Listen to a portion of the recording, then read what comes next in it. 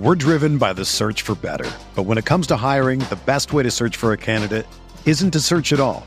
Don't search, match with Indeed. Indeed is your matching and hiring platform with over 350 million global monthly visitors, according to Indeed data, and a matching engine that helps you find quality candidates fast. Ditch the busy work. Use Indeed for scheduling, screening, and messaging so you can connect with candidates faster.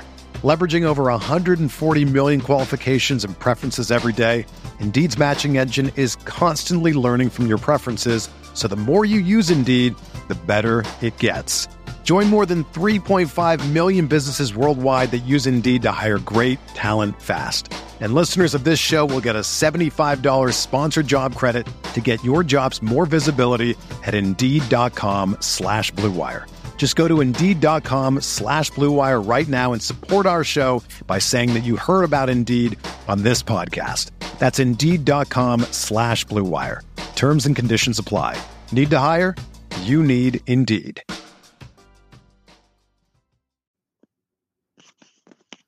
Welcome into the RotoWire Fantasy Football Podcast. I'm your host, John McKechnie, joined by Mario Puig. This podcast presented by our friends over at Dynasty Owner. Today, part 2 of our draft recap. So obviously Monday, earlier this week, we took a look at the rookies and you know, their landing spots, what it all means for them and their year one projection and beyond. We're going to flip the script this time. We're going to talk about the veterans affected both positively and negatively by how their teams approached the draft last week. So let's get into it.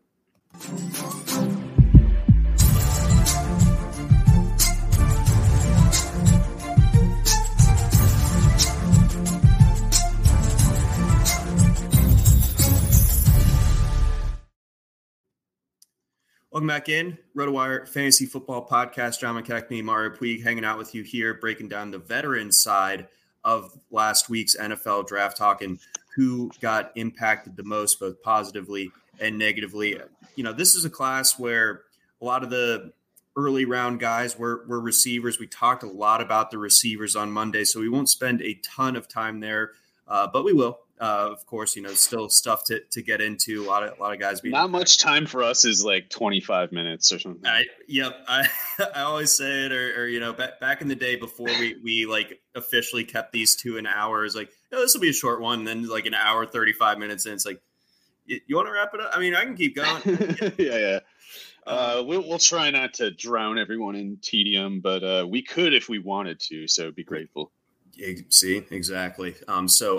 Yeah, some of the running backs, because like there weren't a ton of them drafted, but you know where they did, there's some interesting spots. You know, a couple of backfields that weren't looking particularly good going into last week. They got some added rookie boosts, and I think that the markets have kind of gone crazy with some of this stuff. You know, the expectations on some of these rookie running backs, but relative to how we viewed them as prospects, I think some people are a little bit over their skis on some of these guys, so we're gonna try to set the record straight there. But we'll kick it off. We'll talk New York Jets. I think we can just keep it Jets centric here for the first few minutes. We can talk about Garrett Wilson, of course, and what this means for Corey Davis, for Elijah Moore, and so on. And then we'll also get into Breece Hall, Michael Carter, and then we'll just keep on rolling from there. But what is Garrett Wilson's addition to this Jets offense signify to you as it pertains to guys like Elijah Moore and Corey Davis? Well, the disclaimer there is I'm probably a little lower on Garrett Wilson than most people, like as a prospect, and certainly landing with the Jets didn't make me any more optimistic. And part of that is that I'm a little skeptical. I'm a lot skeptical of Zach Wilson, and I'm also a pretty big believer in Elijah Moore. Like, I don't think Garrett Wilson is a better prospect than Elijah Moore. And a lot of people, probably the consensus assumption is like Elijah Moore is in trouble. He's out of the picture, or, not out of the picture, but he's second in line now, third in line, depending on where Corey Davis ranks. And I think that's wrong. I think it's much more likely that Garrett Wilson is the fourth receiver on the Jets, which already has like a small pie to distribute. And granted, Corey Davis is so injury prone. Fourth on the Jets might mean still 750 snaps, something more than that even. But Elijah Moore can do anything that Garrett Wilson can, other than be 5'10", I guess. He's 5'9". But otherwise, they're basically the same. I don't see a meaningful distinction between them, actually. And when Elijah Moore has a year of advantage, both in the NFL and just kind of being older in general, than Garrett Wilson, I think it's pretty much unfair to expect Garrett Wilson to be as good as him from day one. He's not he's newer to the organization. He's maybe not even better in general, and he's a year younger. So a year from now, I would expect to be as good as Elijah Moore now, but right now I don't. So even if Corey Davis gets hurt, I have some concerns about how they would handle their personnel from that point. Because Corey Davis, 6'3", 215 or whatever, very different body type than Elijah Moore, who's tiny, Garrett Wilson, who's barely more than tiny. And then Braxton Berrios is going to take a lot of slot snaps with them. So if the slot is where Wilson needs to get on the field because Moore is outside and Corey Davis is outside, I think Berrios could block him out a bit too, especially, the first half of the season, something like that. I don't think Berrios is a bum or anything. He might be pretty good, actually. So I thought the selection of Garrett Wilson was the kind of thing that a team in the Jets position makes as kind of like, given the number of picks they had anyway, kind of a luxury pick. Obviously, they're not a luxurious team. Nothing's very good or fancy or high quality over there, but they kind of had just a lot of picks, a lot of money to spend, and they're just kind of like, what are we going to do with this? Hey, Garrett Wilson's good. Why not take him? I don't think they were like, oh, we're going to build on Garrett Wilson year one. I think that's actually pretty naive. So I would imagine I haven't looked at the ADP data just yet from how it's calibrated out since the draft, but I'm getting the sense that Elijah Moore is going to be a steal. Yeah, I haven't looked at the ADP either, and if I might be mischaracterizing it, maybe Elijah Moore is actually way ahead of Garrett Wilson and Corey Davis.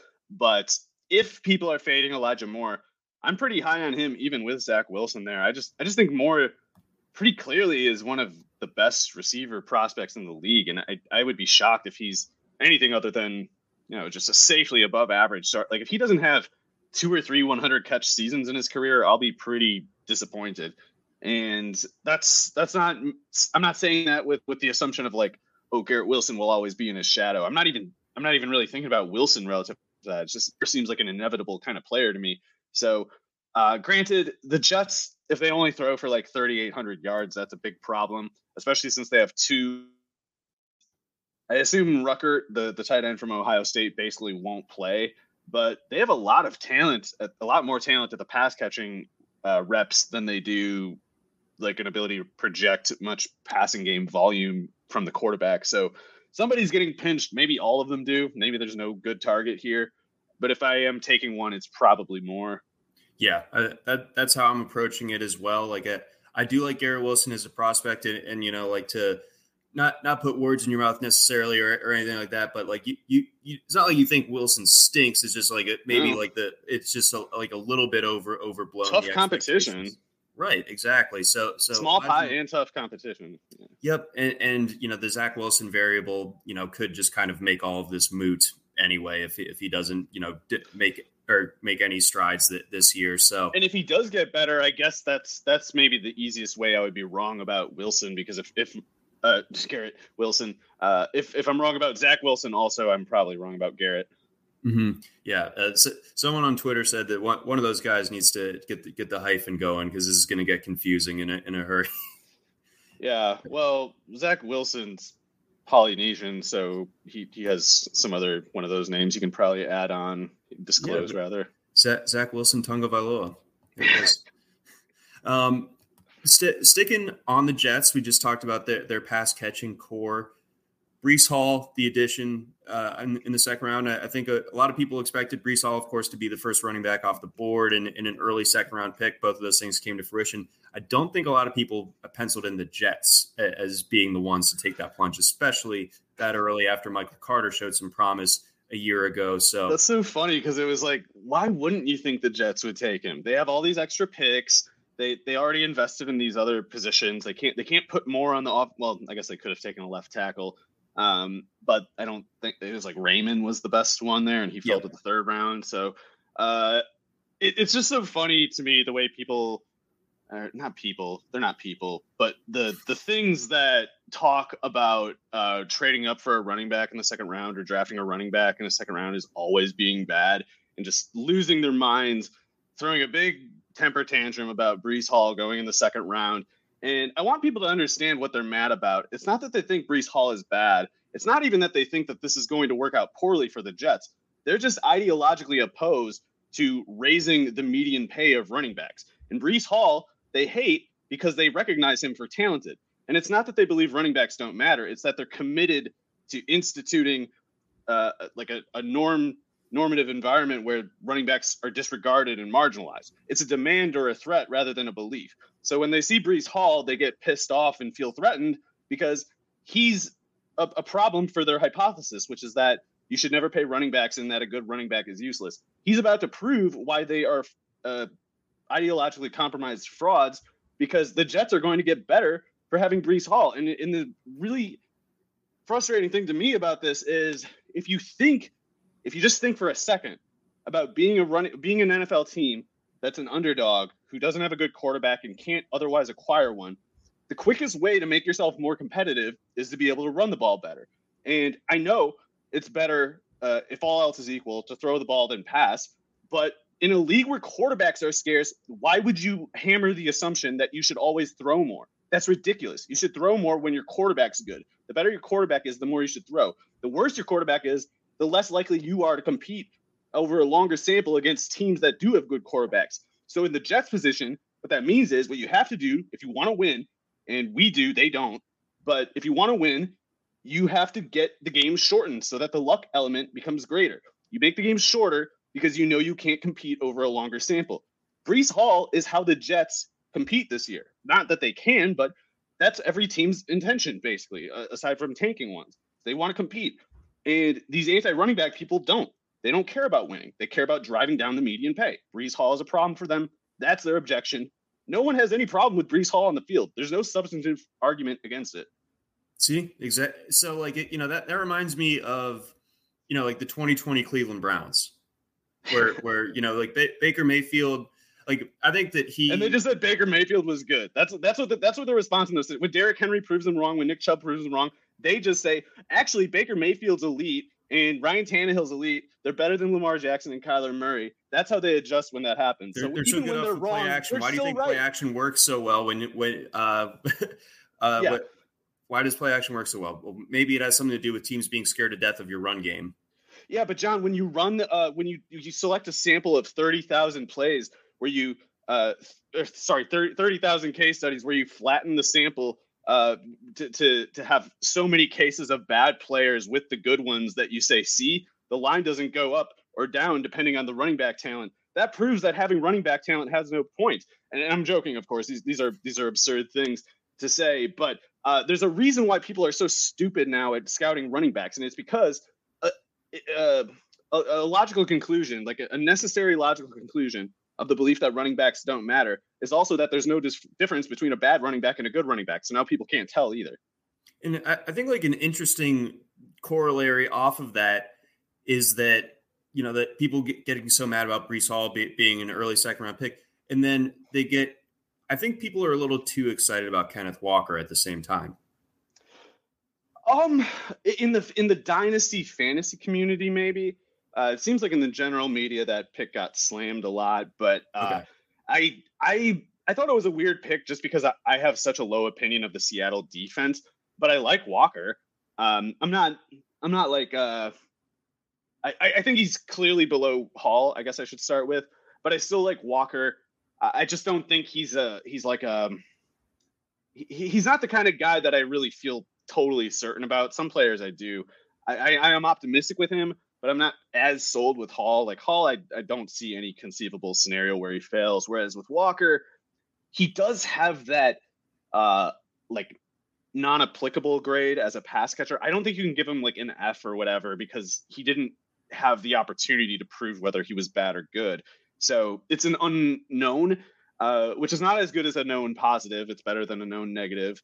But it's all known positives in the case of Breece Hall is how I would distinguish them. With that said, even if you doubt Kenneth Walker as kind of like an NFL viable, fantasy valuable viable running back. Questioning his ability to run away from people with the football seems pretty ridiculous. I don't know how a person could take that up. So the people who hate the Walker pick most are mostly just ideologically committed to saying you should never run, no matter how good the results are, and no matter how good Walker's results are. They're just opposed to it on those grounds. You can ignore those people. But yeah, the people who say, or the people who are kind of like assuming on the basis of draft capital that Walker is something like a top 10 dynasty running back or something, that's also way too aggressive. He's a high volatility, like speculative asset right now, because if Rashad Penny gets hurt, or if Rashad Penny just leaves Seattle next year, yeah, Kenneth Walker could go nuts, and you don't have to think he's even that good to imagine him putting up big numbers just on a Seattle team that runs a lot, if he's the guy they choose to run with. But Rashad Penny, I happen to believe, is very talented. And if he doesn't get hurt, I don't know if there's going to be that much for Walker to do, especially not this year. So yeah, that's the thing is, how does this impact what Penny and to, I guess, a lesser extent, Chris Carson? Like, does Chris Carson? They got to be out on Carson, right? Like that. I would imagine the only way they can justify that pick. Right. So, but I don't know that. So I guess I shouldn't just say it. But I don't know what the hell else they'd be thinking. Right. Yeah. I mean, we're just, reading the tea leaves there, but at the same time, Carson, the injury the injury history for both the veterans in that backfield is pretty extensive. Yeah. So, you got Carson coming off, what's a pretty, he's been hurt for like 6 years in a row. Yeah. Yeah. I mean, even at Oklahoma State, he didn't start. Justice Hill started over him because Carson was hurt in August, See, exactly. So I guess, reshaping the Seattle backfield. Like I think we go into the year with Penny still as the lead guy, but I think Walker gets on the field and Carson's probably the one that ends up getting pinched. And then circling back quickly on the Jets question. So what do you do with Michael Carter? Oh, right. So I was maybe a little lower on Carter as a prospect than some people, but I thought he was a great pick in the 4th round. It was just like, there was a point in time where people were litigating whether even like ETN was better than Carter, which, that will drive me insane. But when someone's like, hey, Michael Carter's a good 3rd, late 2nd round pick, I'd agree. So when he went in the 4th, I was like, damn, that's a totally nice pick for the Jets. In his rookie year, I know people might look at like 4.3 yards per carry. They might, I don't know, look at the drop rate that he had or find concern there. I don't find any concern. I think he was, if anything, thrown into a bit too featured of a role in his rookie year, and he got hurt, or was he sick? I can't remember what the disruption came up in the middle of the year, obviously, and he was hot before that, and then got cold because he had this missed time, and then he had the Jacksonville game with the big game and didn't really do much else. But back around the midpoint of the season, it looked like Michael Carter might have been, I don't know, like a top 12 fantasy back, at least in point per reception leagues. He had 9 catches for 95 yards against the Bengals. Games like that are really stand out to me. Like I really want to see not just efficient production over a modest sample in a game by game basis. I want to see players dominate games, and Carter did that last year, even on a bad offense. So the thing with him is he will probably burn out if you overwork him, because he's only like 5'8", 204 or whatever. So I know there are some exceptions, and like McCaffrey, I guess, is maybe one of them. Although he added so much mass since he was drafted, I don't know if that example even holds either. But generally, if a guy's only about 200 pounds, you can't put more than 25, 30 snaps on him in a game. And they were giving Carter every snap he could handle because he was by far their best player from scrimmage. Hall gives them the luxury of keeping Carter at that 20-25. And he'll be very busy when he's on the field. So maybe he only plays a third of the snaps, but I think he'll still get 8 carries and 3 catches most weeks. Even if Hall is getting, and by the way, I don't think Hall's going to be like a 25 carry player. I think he's going to be like a 16 to 20 carry player who catches 3 to 4 passes, and that will account for basically 2/3 of their snaps, or 60% of their snaps. And Carter will take basically everything else. And if they are a run-heavy team, and especially if their defense is better than we expect, that could easily be enough for both of them, assuming their ADPs are adjusted accordingly. Yeah, I am interested to see how the pass catching distribution goes, because Hall is really an adept pass catcher. And, I think you brought up how you can take a cursory glance at Carter's pass catching numbers from a year ago, look at the drop rate, look at the low catch rate for his position, and be like, oh, like, is he not good at this? He did catch 71 of 83 targets at North Carolina. So, like, yeah, and you got to look at the team baseline with things like that. The Jets threw a lot of incomplete passes. That was not a Carter thing. That was a Jets thing. Mm-hmm. So I do think that Carter does have good pass catching skills. Like we already saw with Cleveland that this format can work. It's the people who are like, oh, I just don't know how. You're pretending to be stupid, or you are stupid because you already saw it work. See, so this absolutely can work. And yeah, I don't think that Hall was a wasted pick. I think probably in all, it was the best pick they could make. Absolutely, or maybe a receiver. I can't remember if there was some other player that I liked a lot, but Hall is the obvious pick at that spot to make them more competitive as a team. And the people who are trying to hawk this fake version of war on you are not willing to concede that, consider that. And that's just because they won't give him credit no matter how good he is.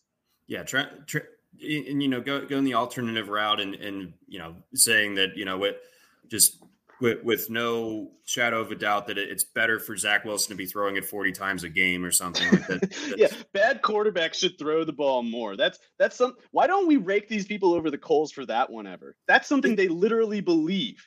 Uh-huh. That's not me putting words in that. They think even if your quarterback is the worst, you should never run. That's them. Let them explain themselves on that one, but they never had to. Why the hell do they not have to explain that?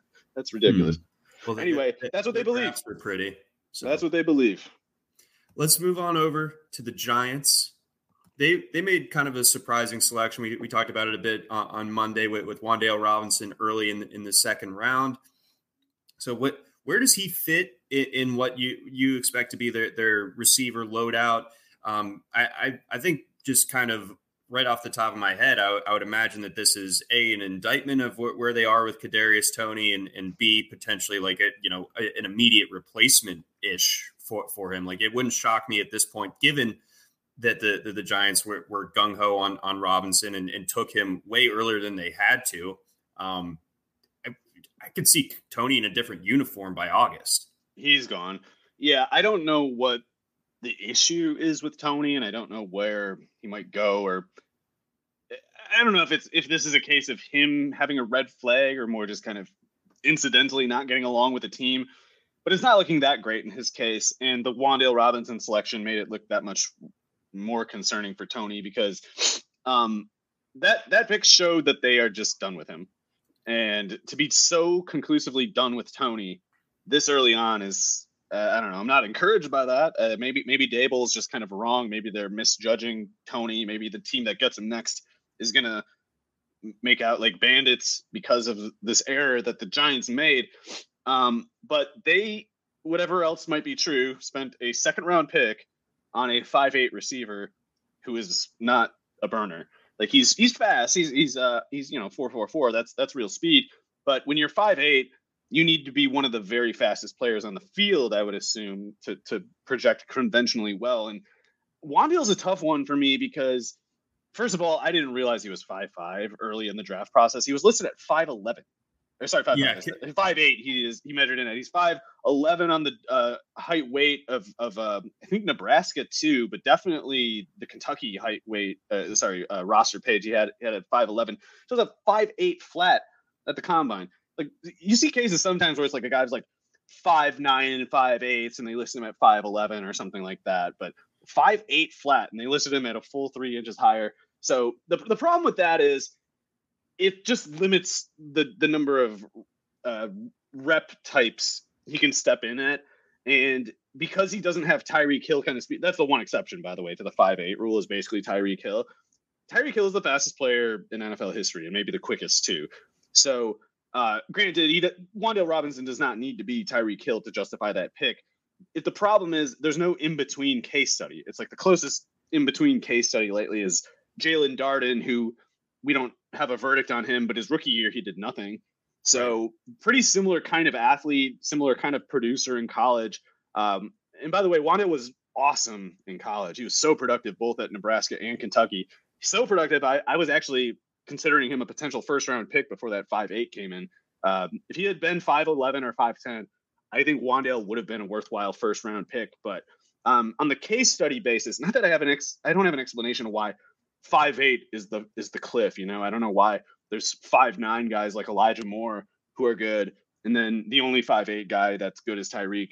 Maybe it's just a lack of candidates, and maybe Wandale kind of clears out some room for other kinds of 5'8" receivers to prove themselves with this. But in the meantime, at the very least, if he is a good pick for the Giants and if he is productive, he would be the first of his type because he's not a 4.2 guy. He's only 4.4 at 5'8", 4.44 more specifically. So like a mid 4.4.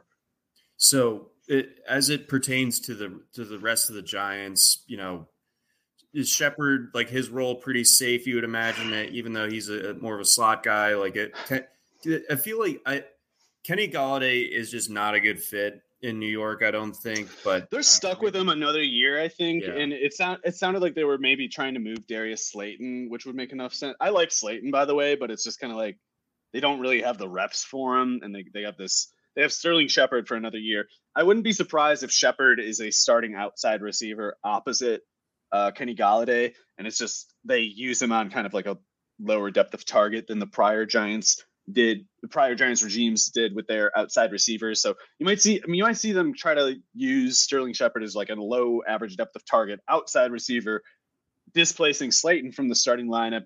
Wandale Robinson might step into the slot where Shepard used to be and Tony used to be, and then Golladay at the other outside spot is, I guess, how I would anticipate it right now. Okay, so with that, I mean, I don't know how much either Kenny G or Shepard were like on your redraft radar for this year, but I like them both as players, but it's like, I don't know. And I like Dable too, I guess I should say. I not that I'm trying to take credit away from the Bills that are still there, but I do think Dable was a pretty crucial part of that team finding itself. And I am optimistic for Dable. I guess I trust him about as much as any new coaching hire. But I am not sold on Daniel Jones, even if he gets some sort of like Dable bump from that system. I'm not really buying into Daniel Jones supporting a pass catching network. If any particular person, no matter how good they are. No, I think that's something that I think pretty much everyone can get down with.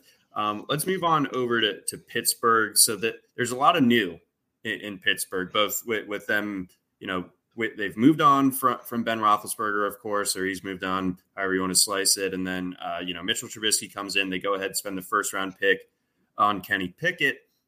And then they go ahead and they add some more guys. They have James Washington's gone, by the way. And then you add George Pickens to the mix. And then you also add a guy like Calvin Austin. They brought in Miles Boykin, who I think is just special teams only, essentially. So that doesn't really change anything. But as it pertains to, Juju Smith-Schuster, James Washington being gone, you plug back in George Pickens, Calvin Austin, two very different players. For the record, Austin, again,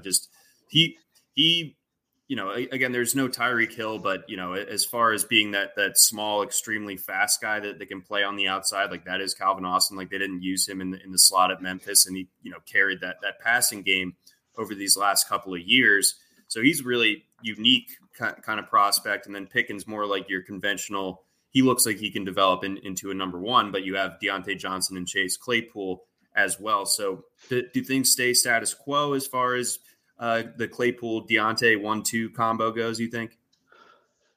So I happen to think there's a lot up for renegotiation in the Pittsburgh offense and the way it functions. I know that it's true to say that I was not like a Deontay Johnson fan. I didn't anticipate him getting as many targets as he did over the last 2 years.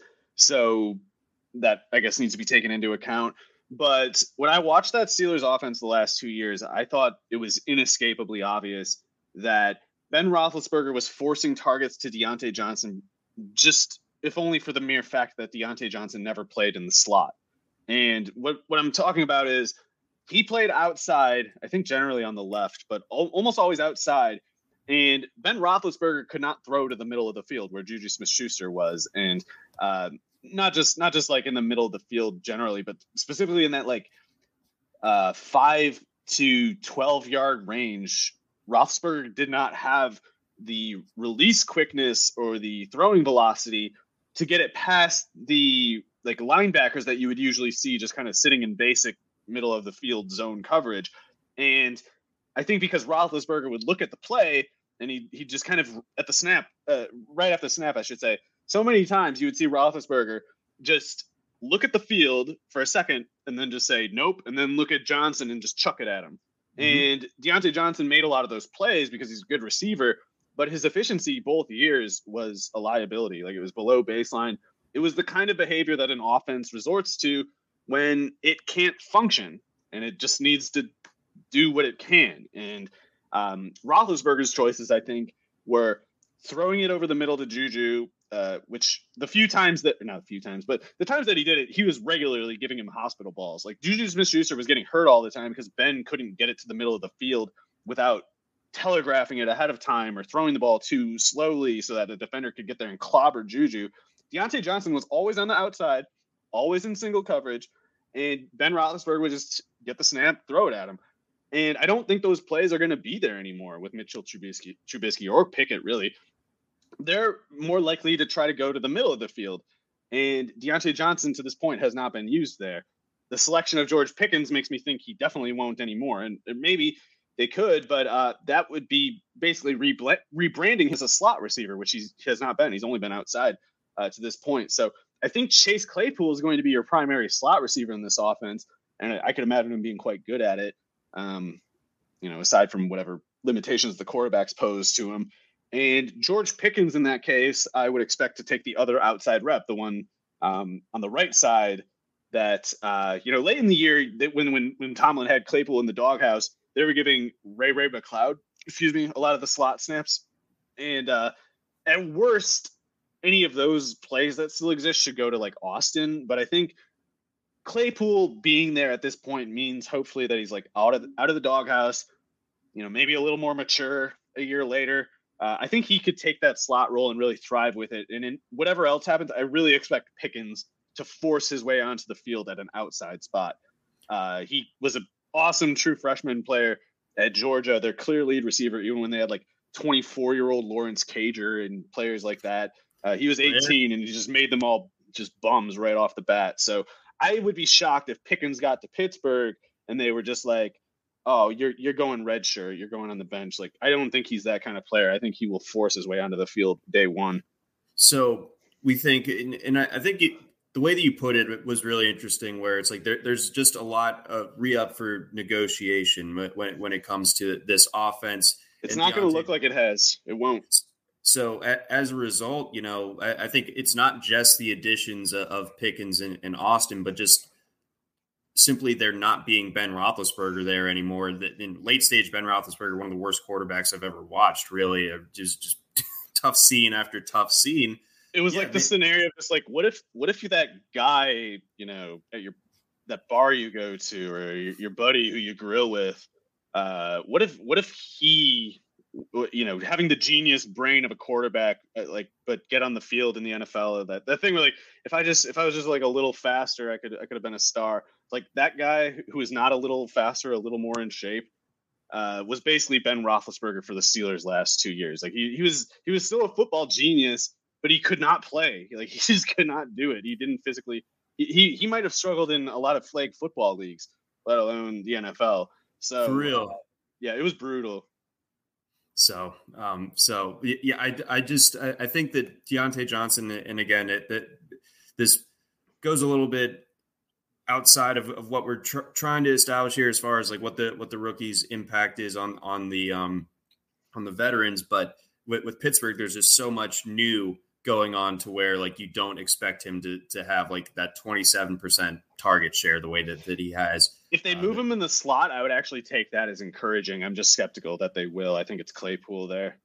And then Crackshot adds in the Pat Freiermuth, so he's someone that they, spent the second round pick on last year. And I thought he looked good, He was awesome, I thought, especially because of how bad Roethlisberger was. And by the way, like, someone might reasonably point out that, Roethlisberger threw to Freiermuth in the middle of the field all the time. And the reason he did is because Freiermuth is 6'5" to 55. And Juju Smith-Schuster, any receiver, is not that. So, yeah, Roethlisberger had issues with getting the ball out, getting his feet set fast enough to get the ball out and such. And that I think diverted targets from the middle of the field to the outside. But yeah, if you have a 6'5", 250 guy, you can afford to get the ball out a little later. You can afford to miss a little bit more because the target is so much bigger.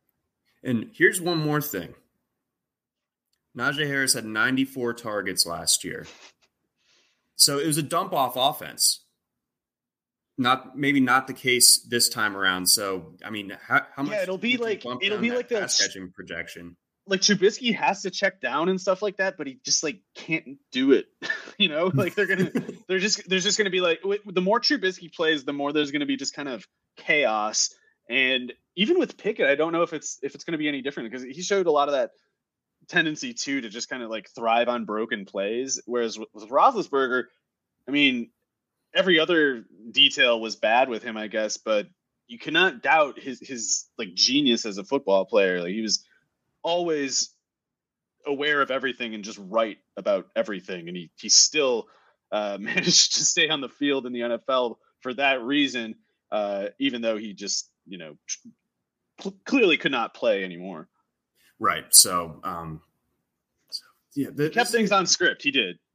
Yeah. I don't see, it's like an improvised jazz offense now, whereas before they were very, well conducted and they were it was like an extremely hemmed in pop song that does not go outside of these pre-negotiated boxes. And now they're just 25-minute drum solos. Looking forward to maybe seeing one of those going to a concert this evening, although I don't think this is the type of band that does freeform drum solo odysseys. Going to see Built to Spill. Oh, hell yeah. Rock and Great roll, band. man. Great band. Yeah, I'm excited. Let's move on elsewhere. Let's see what else we got here. Okay. One that's a little bit, I think we can shut the case on this one fairly fast, but a lot of people are claiming Antonio Gibson to be dust as a result of Brian Robinson. I would say don't underestimate the stupidity of the Washington team. Ron Rivera, Scott Turner, rich kid nepotism case, doesn't know anything. That's bad. None of that is good. The team is run by, Satan. There's a lot of things that are bad that can go wrong with that team, but don't let Brian Robinson change anything for you, in my opinion. There's a few things to keep in mind.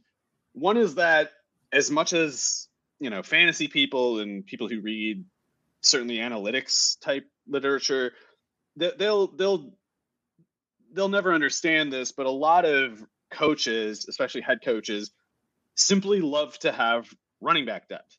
They remember running backs getting hurt. That was the whole, thing initially. Like running backs are so fragile. They get hurt so much. They're not worth good investments. NFL coaches, especially older coaches, look at that fact and have the opposite reaction that like the so-called analytics people do. They don't say, let's spend less on running backs. They say we need more running backs, therefore. That's the way they take it.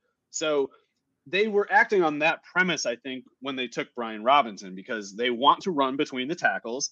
They want a 220-pounder between the tackles at all times. Gibson is that when he's healthy. Last year, he played on a cracked shin all year because they didn't have another 220-pounder. So I think they took Robinson basically so they can have the luxury of putting Antonio Gibson on the bench if he has a cracked shin. And if they want to make it up to a question of merit, leave it a competition between the two, that's even better because Robinson won't play. If they have a competition between Gibson and Robinson, Robinson will never play.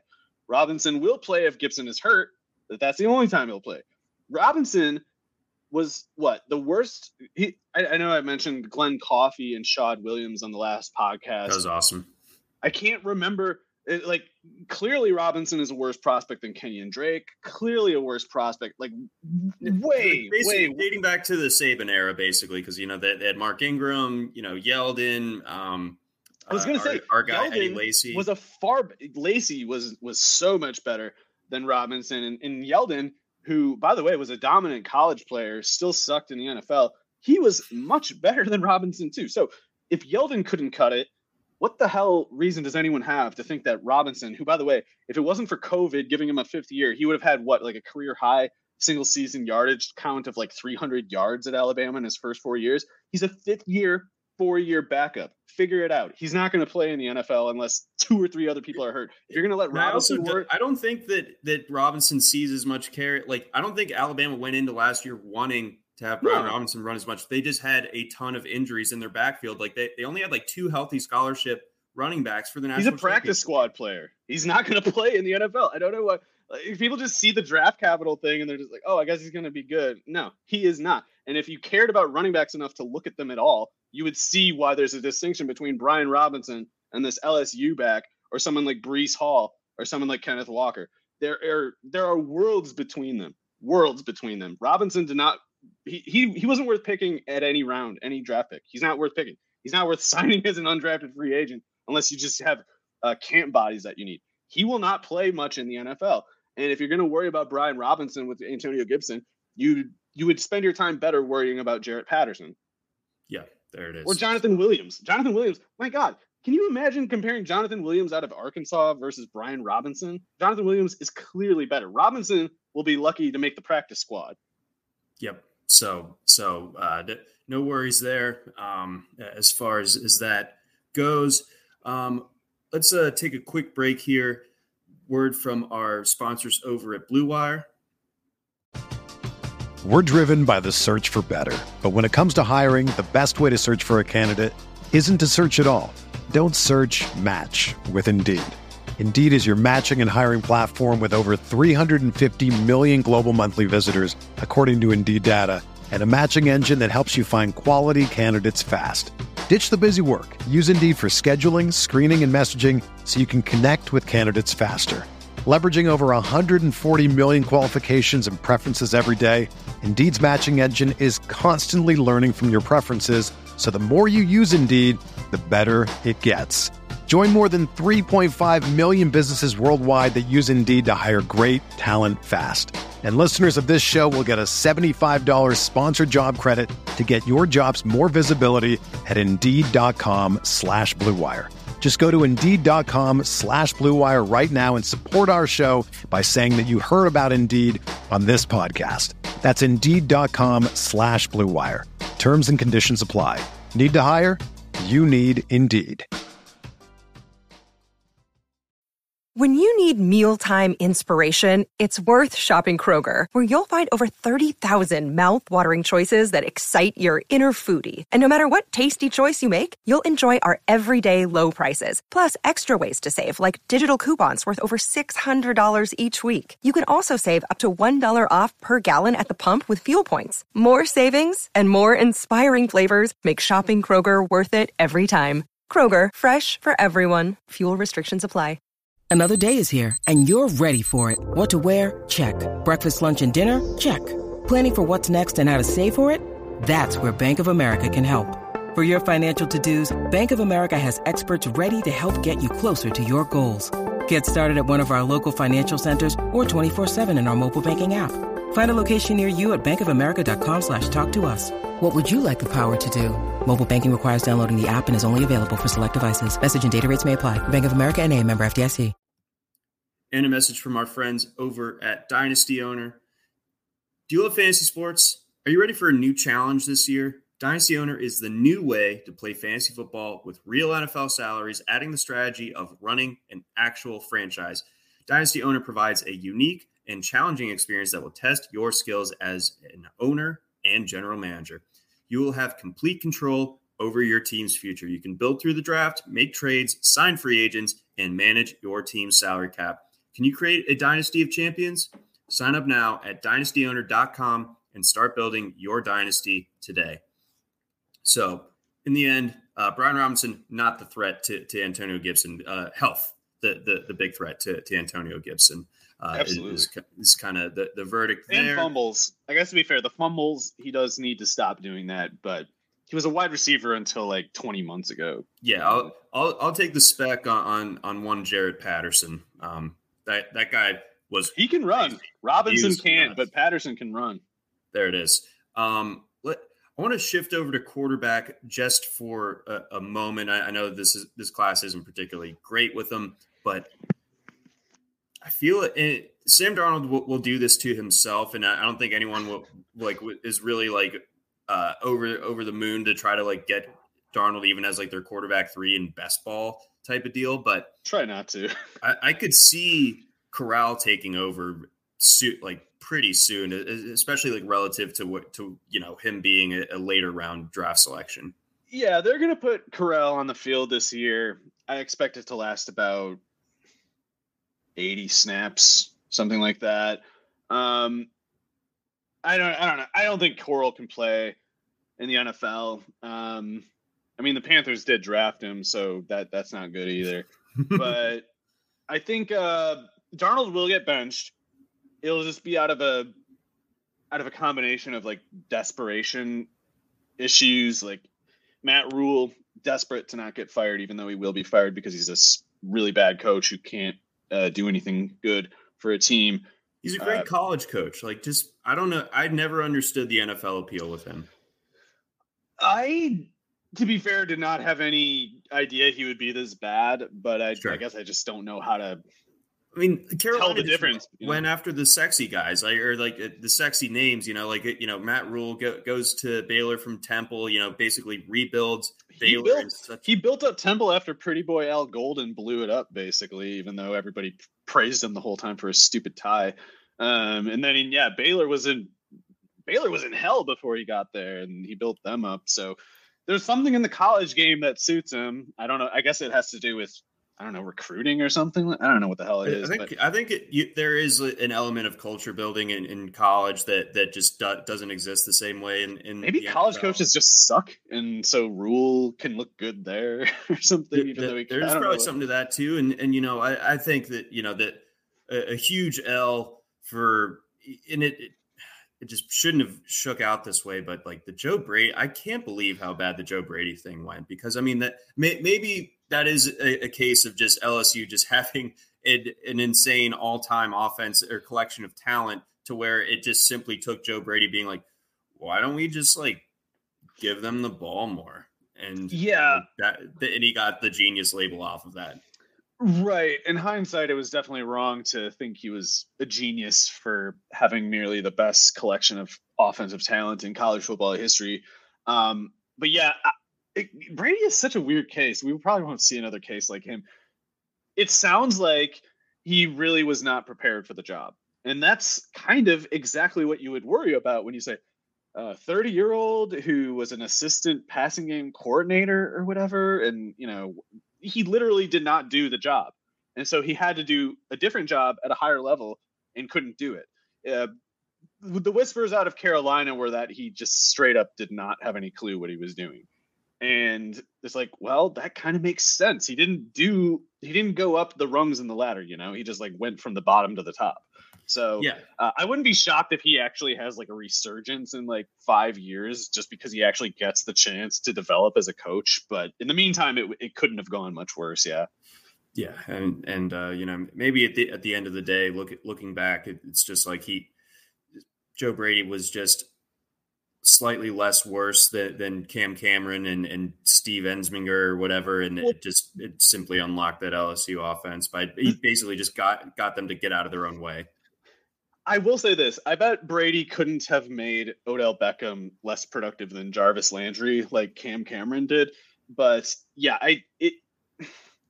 he was definitely bad, but I will say, last thing on Brady, he was also, I think, probably the victim of unfair expectations.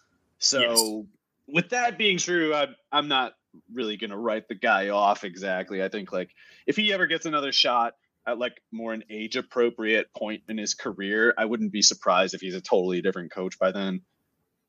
Yeah. The book is not totally closed on him. It was just, but it is closed on the Panthers. They suck. It's sort of, did you ever watch Parks and Rec? Most of it, I think. So to me, maybe here's an analogy. Joe Brady and his time with the Panthers is to Ben being the mayor of Icetown or whatever. He can't escape it. people keep bringing up his colossal failure when he was too young and also the mayor of some city in Indiana. So I don't remember the reference, but that's actually very appropriate, I think. All right. So someone out there listening, watching, I'm sure we'll pick up on that one. But yeah. No, you're right. And the thing is, like, I watched that show and I just paid not enough attention. But yeah, that what you described, now that you spelled it out for me, like that sounds very Joe Brady. Yep, it's how it was. But, he can still go on to be a very good government level accountant. I mean, look at Lane Kiffin, See? Yeah. Like, he was a total clown and with the Raiders, but then when he got out of the spotlight, he was like, you know what? I think I know what to do now. He just had to spend some time in Boca Raton, man. Had to get based. That's all it needed.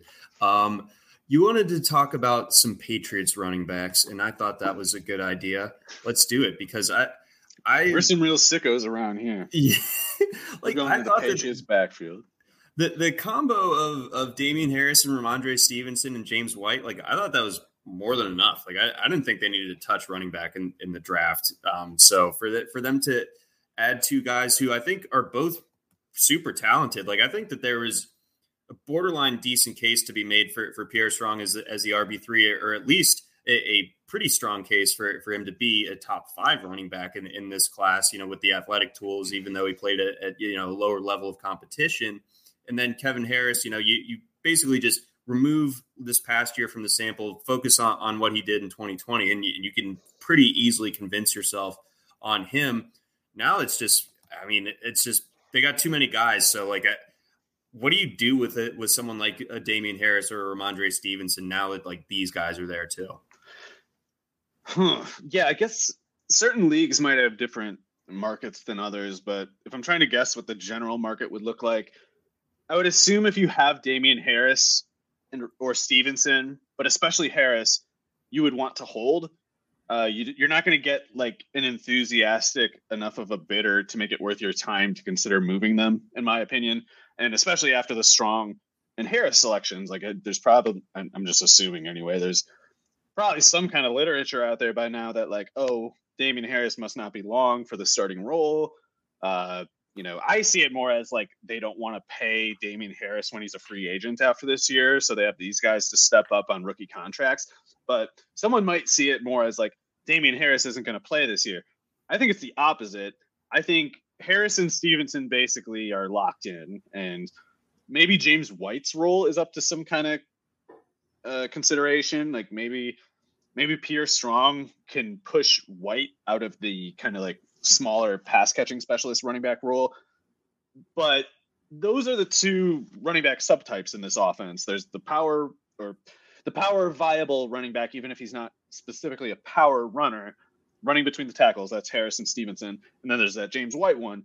So I don't know what the deal with White is at this point. I mean, he's getting up there in years. Definitely a good player throughout his career, but Strong might be able to push him out. Belichick is weird with rookie running backs is the thing. And it's hard to know how he's going to receive them. I'm shocked at how much he put Stevenson on the field, and they were yanking his playing time a little bit. So they were still showing some of that, like when Belichick benched Stephen Ridley for fumbling like 2 times in 6 weeks. Like that kind of thing could still happen to Stevenson, but I don't think it can happen to Harris. Harris can get hurt. That's the only thing. But I think otherwise they're going to run Harris pretty hard this year because they're just not going to be a passing offense. They're going to be an up-tempo rushing offense. And that means they're going to need more than one running back, probably more than 2. So Belichick is another case of that. Sorry, another example of that thing that I was talking about before, where it's like some people look at the injury proneness of running backs and say, therefore, you shouldn't invest at running back. And Belichick says, no, that's why I need 5 running backs. And Harris got hurt last year. They kept putting him out there even though he was hurt. So I think they wanted that depth, and they didn't have any good enough depth to give Harris rest last year. And now they're, like, trying to reach the point where they can. And in the meantime, I think they're going to run Harris into the ground, especially with free agency coming up and especially with them unlikely to pay him. Because they get a comp pick, the better he does, the higher contract he gets on the next team. So, but almost like a buy the dip type of situation when it comes to with Harris. Yeah, I think he's a great dynasty target because people are thinking he's going to be a backup or whatever, clear starter this year, which I don't believe. And then I think if he has a big year as a starter with the Patriots, he might just be starting on some other team where he doesn't have any competition for touches, and they feed him because they need to justify the contract. But yeah, to go to the rookie specifically, Strong is interesting as a potential next James White.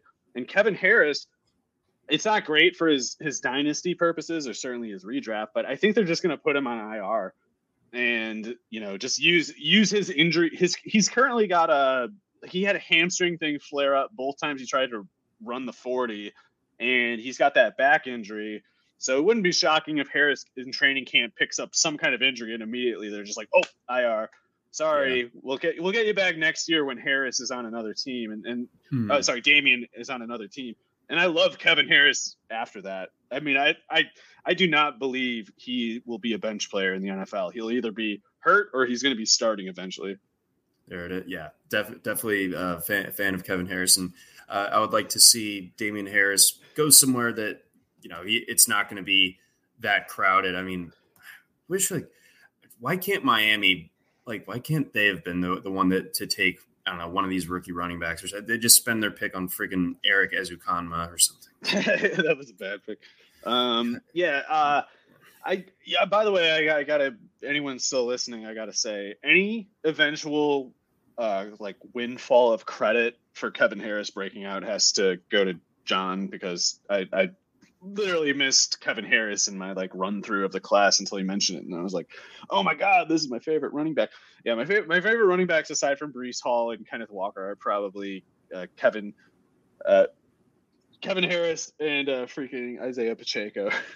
Well, thank you, sir. I appreciate that. Yeah, Kevin Harris. I mean, you had to be pretty deranged to watch South Carolina football in 2020, but if you did, after watching him, you got sick. Treated. He is robusto, as Spencer Hall would say, and I agree with that. He's a hoss. Anyone else? Any other kind of interesting rookie veteran type of? I guess the 49ers backfield, that LSU running back, he's not going to play in the NFL. I'm sorry, he's not. He's going to play some special teams. He's going to play a couple 200, 300 snap seasons, mostly on other teams, because the 49ers are probably going to have to cut him. He's a practice squad player. Don't take him in Dynasty unless you're going to flip him in the next 10 days, because it's only going to get worse with him. Yeah, and here's a quick... Buy Elijah Mitchell.